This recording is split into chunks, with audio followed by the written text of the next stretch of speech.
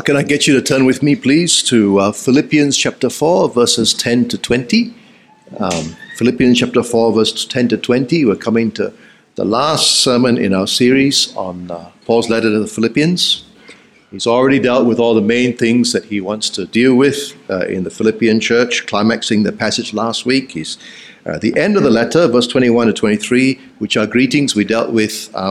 We looked at briefly when we looked at the greetings at the beginning of the letter. So we won't do that again today. We're finishing with verse 10 to 20, which will actually circle back to the theme at the beginning of gospel partnership. So let's pray. If you got Philippians 4, 10 to 20, let's pray. Ask God to help us. Father, we thank you that you speak to us by your Spirit through your word. And we pray that you will help us as we read this word now. May your Spirit strengthen me to preach your word rightly and in his power. May he work in each of our hearts and point us to Jesus. And may he enable us to truly say, it is well with our soul. So we commit this time to you, Lord. In Jesus' name, amen. Why do you have a standing order with your bank to transfer your pledge to the church each month? Or why do you put money in the collection box or scan the QR code for giving each week? Why are you concerned for stewardship and giving, either here at St. Mary's, if you're part of our community, or in your home church, if you're visiting us today? Some people give because it's expected of them. Some people give because they want to keep in God's good books. And some people give because they think by giving money they get more in return, some kind of investment scheme. None of those are good reasons for giving. Don't you ever put money in the box in order to keep in God's good books. Rather, you don't put anything in the box if you're going to do that for that reason. Jesus Christ has done everything necessary to put you and keep you in God's good books. He lived the perfect life. He died on the cross to pay for your sins. You come into God's good books and you stay in God's good books by trusting in him, not by anything you can do. Certainly not by anything you can give. Don't transfer the money to church just because you think that God will give you more back. That's not giving to God. At best, that's trying to use him. And at worst, it's trying to bribe him. It's not generosity. And don't give because it's expected of you. It's not about fulfilling other people's expectations. Giving must come from the heart if it's to have any value at all. So why give? Well, to answer that question, let's have a look at the way that Paul thanks the Philippian church for the monetary gift they sent to him as he ends his letter to them. And as we do so, we'll see that financial partnership is part of gospel partnership. And financial partnership is part of gospel partnership because gospel partnership involves money. Back in chapter 1, verses 3 to 5, you remember at the beginning of this letter, Paul was thankful for the partnership that he had with the Philippians in the gospel. From the first day, that is when he first brought the gospel to them, until now, the time when he wrote this letter. And now in verse 10 of chapter 4, Paul remembers what it was like when he first received this recently received gift. He says, I rejoiced in the Lord greatly that now at length you have revived your concern for me. Interesting how he says he rejoiced in the Lord. We've seen already, right, that he's called us to rejoice in the Lord, to make Christ our joy, our boast, our prize, the thing we value the most. Paul rejoices in Christ, yes, for who he is, for what he's done to save him. He rejoices in Christ, but not just for the big benefits of justification, sanctification, glorification that we talked about recently. Those are the big things. But he also rejoiced in him for his present blessings because the Lord is the giver of all good things. And he was particularly thankful to Christ that the Philippians had shown their concern for him again by sending money to support him in ministry and in jail. And notice how in verse 10, the big thing he's thankful for is not the money, but the thoughtful concern they have about him, which the money represents. And it's not as if they weren't concerned for him before. They were, but for some time there'd been no chance, no opportunity, no need to show it in this practical kind of way. And so he quickly ends at the end of verse 10, you were indeed concerned for me, but you had no opportunity. But Paul does remember how they'd cared for him earlier. If you go down to verse 15, we see that when they first received the gospel, when Paul left Macedonia, it's the area where the Philippians lived, right? There was no church that entered into partnership with him in giving and receiving except the Philippians. They were the ones who were supporting him. And even before he left Macedonia, while he was still in the Macedonian area, but in another town called Thessalonica, in verse 16, they sent him money there at least twice. And now, after all this time, Paul is in need again, and once again, they are there for him because they're concerned for him, because they are partners in the gospel, because they share ministry together. And friends, financial partnership is part of gospel partnership. We are partners together in taking the gospel out. We are partners together in making Christ known. We are partners together in seeing God's kingdom grow and looking after his people. Different partners bring different gifts into the partnership, and money is part of it. If we think about our giving as a tax or a chore or a legalistic obligation, then we are thinking about it the wrong way. We need to remember we are partners in ministry. And partners work together to achieve a purpose. Putting money into gospel work is part of gospel work. It's part of sharing in the ministry. Now, the Philippians didn't get to do it all the time, especially with Paul, at least. But we at St. Mary's, we can do it with each other all the time. Whenever we put money in the collection box, or we scan the church QR code, or we transfer money online, we are saying, or at least I hope we're saying, we are partners together in this. Right? So it's not about looking for loose change and we're embarrassed when, a collection bag comes around and, go and paise there. Right? It's not a feeling of obligation when someone sticks it in front of you. No. We have to deliberately go to the box. We have to deliberately go and scan the code. We have to deliberately go online, set up our standing order or our transfer. Why? Because it's a decision. We have a sense of partnership with the gospel work that's being done here. So it's good to be purposeful in how we give. Think and pray how you can be involved, how much you contribute to the partnership, all those things.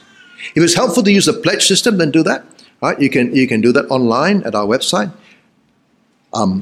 In my family, we find it helpful to do a standing order with online banking so that the money is transferred each month to fulfill our pledge, because otherwise I always forget one. Right? But online, standing order, some will go to the general fund, some go to Ministry Workers Fund, some go to MTS, the Ministry Training Scheme Fund. The general fund gives us opportunity to partner with all the activities of the cathedral and indeed the diocese. The Ministry Workers Fund gives an opportunity to partner with some of our gospel workers like Tim and Dinesh and Daniel and Stephanie and John Sivakoti by meeting their financial needs as the gospel goes out. Right? They get paid a fixed salary by the cathedral. It's not like more money going to the fund, they get more. No. Right? But the money for their salaries comes out from that fund. And so as we contribute to it, we are collaborating with them and their ministry as the Philippians partner with Paul. And then the MTS fund gives us the opportunity to partner with the cathedral in training the next generation of gospel-centered, Bible-based, disciple-making leaders for God's church so that the work goes on beyond our time. Gospel partnership involves giving and receiving. And I'm grateful for many people in this congregation who share, who contribute to that partnership by sharing either financially or in kind, or both, in this ministry. Money is part of the work of the kingdom. And through the Apostle Paul, the Spirit reminds us of that today. However, this does not mean that Paul is a prosperity teacher. Yeah? There are false teachers who go around trying to raise funds by saying that God wants you rich. Now, God longs for you to be rich, to have all your financial problems solved, but you're blocking it by not giving your money away. So the way to be rich is to give money to the church so God will bless you and make you... Okay. Of course, they might put it in a bit more spiritual kind of way, but essentially that's what it's saying. Friends, that is not what gospel partnership is about. God's goal for us is not to be rich, but to be more and more like Christ in our character. God's plan for us is not that we should be greedy, but that we should be godly. And God can use riches as part of his plan to achieve that, or he can use poverty as part of his plan to achieve that. Or he can use different things at different times like he did with Paul. The world sees success as getting more and more money. God sees success as becoming more and more like Christ. What he wants us to learn is contentment, because that's what godliness looks like when it comes to money. Contentment. And so in verse 11 to 13, Paul diverts a little bit to talk about contentment. He wants to clarify, that the reason he's telling the Philippians about his joy in the Lord for their care is not because he's trying to hint us in to send some more. All right, verse 11, he says, "Not that I'm speaking of being in need, for I have learned in whatever situation I am to be content. I know how to be brought low, and I know how to abound. In any and every circumstance, I have learned the secret of facing plenty and hunger, abundance and need. I can do all things through him who strengthens me." Do you see what he's saying? He rejoices in the Lord for the gift from the Philippians. He's not ungrateful for it. In fact, he says in verse 14, it was kind of them, or literally good, or commendable, or proper of them to share in his troubles. That sharing there is that same word for partnership, communion, fellowship, right? But with a little prefix on the front to indicate togetherness. So they're all sharing with him in his troubles. Paul was suffering in prison, and they're giving him this gift, and they were sharing with him in that suffering. So he's not ungrateful. But what's important to him is not so much the money, but the concern and partnership that stood behind it. As far as Paul is concerned, with the money, he is content either way. He knows what it's like to be rich. He knows what it's like to be poor. He knows what it's like to have, 10-course Chinese banquets or whatever the equivalent was in those days, right? And he knows what it's like to go hungry. And he says he's learned to be content in whatever situation God has placed him. He can, in verse 13, do all things through Christ who gives him strength. Well, that's another verse that's often misquoted, isn't it? I can do all things through him who gives me strength. I can pass my exams, I can get that job, I can win that girl, I can sell that house. All right, but look at the context. Kenneth? Where's Kenneth? Don't worry, Kenneth knows the context. He was just setting things up. When Paul says he can do all things through him who gives him strength, he's not talking about scoring straight A's in the exam. He's not talking about being successful in his business. Not talking about closing that deal. He's talking about being content in whatever situation God places him. I can do riches, I can do poverty. I can do hunger, I can do plenty. I can do abundance, I can do want. I can do all things through Christ who strengthens me. Can we say that? If God's goal is to make us more like Jesus, then contentment will be one of the lessons he wants us to learn, isn't it? There may be all kinds of circumstances in which we need to learn to be content. It may be in the area of finances, learning to be content with what God has given us rather than pining for what he has given others. But it may be in other areas. We may need to learn to be content with the family he has given us. We may need to learn to be content with the gifts and abilities he's given us. with the body He's given us. We may need to learn to be content with some other circumstance which we've been put in and we don't have a choice about. We need to learn to say, "It is well with my soul." How do we learn to be content? It is through Him who strengthens us. We need to learn to rejoice in Jesus, to prize Him and His death for us on the cross above everything else. We need to learn to realize more and more deeply that actually that is the only thing of lasting value. That is only treasure that lasts forever. On the judgment day, the only thing that's going to save us from God's condemnation is the righteousness of Christ, that perfect, faithful life that Christ lived and we didn't credit to our account. Our sins taken away, debited to His, paid on the cross. That is of lasting value. Otherwise, no matter what our circumstances now, there'd be no hope in the end. But knowing Christ, belonging to Him, being found in Him, means having the most valuable thing in the world. Means having that all sorted out. Means being assured of eternal life through faith in Him. Everything else pales into insignificance beside that. Turn your eyes upon Jesus. Look full in His wonderful face. And the things of earth will grow strangely dim in the light of His glory and grace.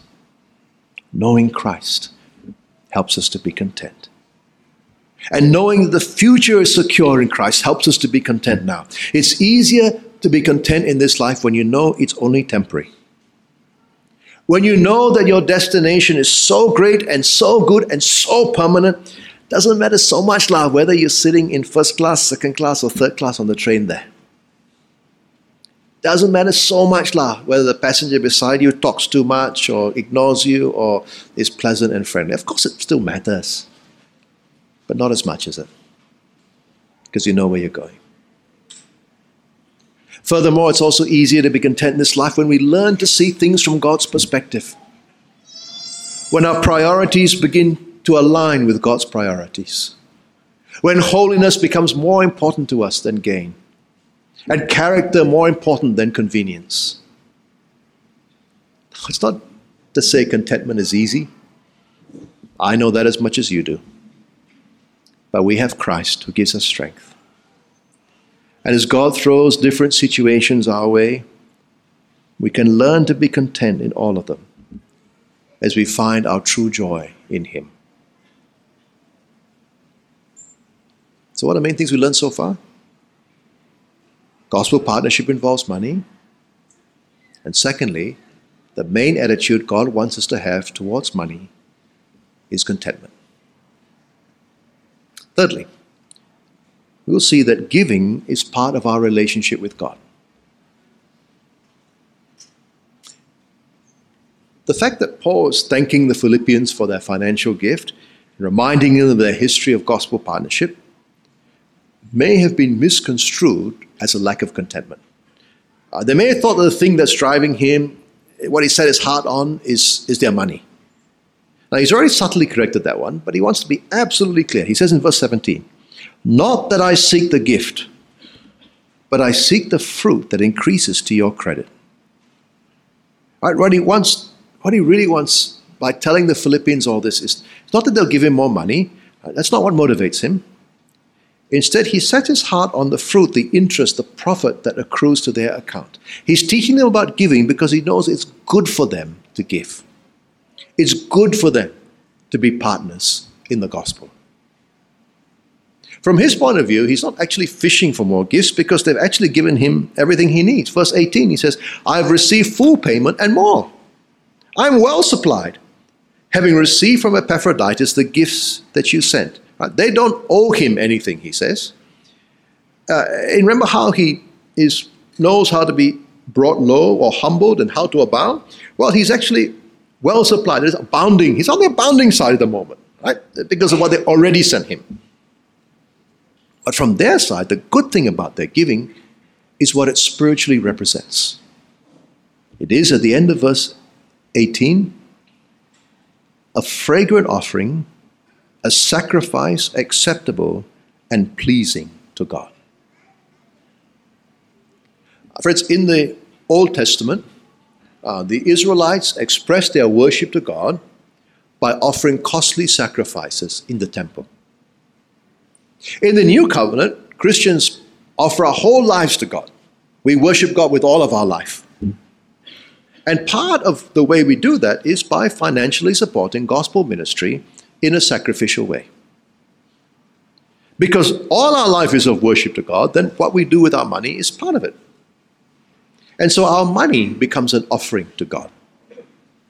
And if God's will is for the gospel to be going out into all the world and for people to be growing as disciples of Christ, then when we give to gospel ministry, we are partners in achieving his plan. That's why it's good for the Philippians to give, because that's an expression of worshiping God, which we are made to do. And so learning to be sacrificially generous with what God has given us is part of our worship to God. It is good for us spiritually. And it goes both ways. As Paul was well supplied in verse 18 through the gift of the Philippians, God would supply the Philippians' needs as well. Now Paul says in verse 19, "And my God will supply every need of yours according to his riches in glory in Christ Jesus." Right? Their giving to Paul was part of their worship to God. And the God who abounds in every way knows how to look after them. And that is true of us as well, as we worship God with our money. God supplies every need. That is, every kind of need that we have. Now, this is not prosperity gospel, right? It gives seed money and blesses abundantly as if we can buy God's blessing. It also doesn't mean we don't work, because work's the usual means through which God gives us what we need. In fact, we read elsewhere, if we refuse to work, then we shouldn't expect to eat. God doesn't promise us here material riches or that we will always abound. Lying if I said he did.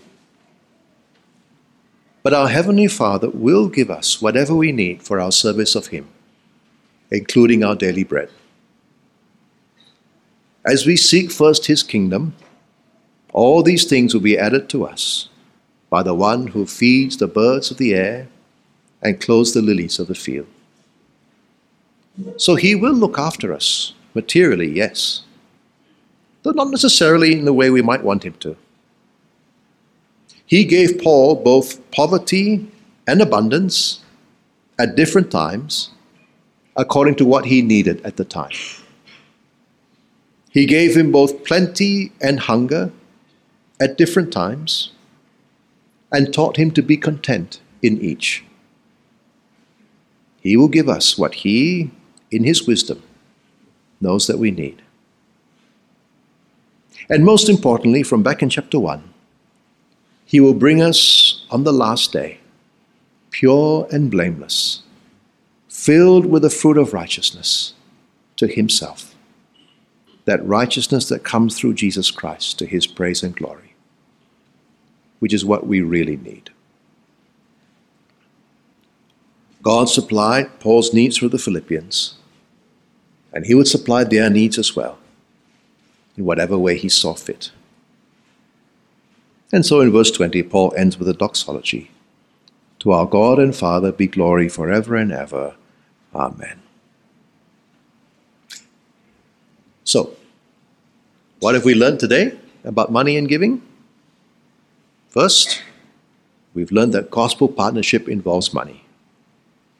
We give because we are partners in the gospel. Secondly, we learn that the main attitude we need to develop towards money is contentment. Our attitudes to giving and our attitudes to receiving should reflect that. Thirdly, we learned that being partners in supporting gospel ministry is part of our worship to God. We give as part of our response to the God who loves us and looks after us in every way. It's part of our relationship with him. So why give money for ministry? Whether it's St. Mary's or any other gospel ministry. It's not limited to St. Mary's. Give because you have been touched and transformed by the gospel of Jesus Christ. Give in response to what Christ has done for you. Give as an expression of thoughtful concern and partnership with others who are doing gospel work. Give as part of your growing in godliness and contentment. Give sacrificially as part of your lifestyle of worship. Give to advance the kingdom. And give for the glory of your God and Father, who supplies all your needs in Christ Jesus. And to him be glory forever and ever. Amen.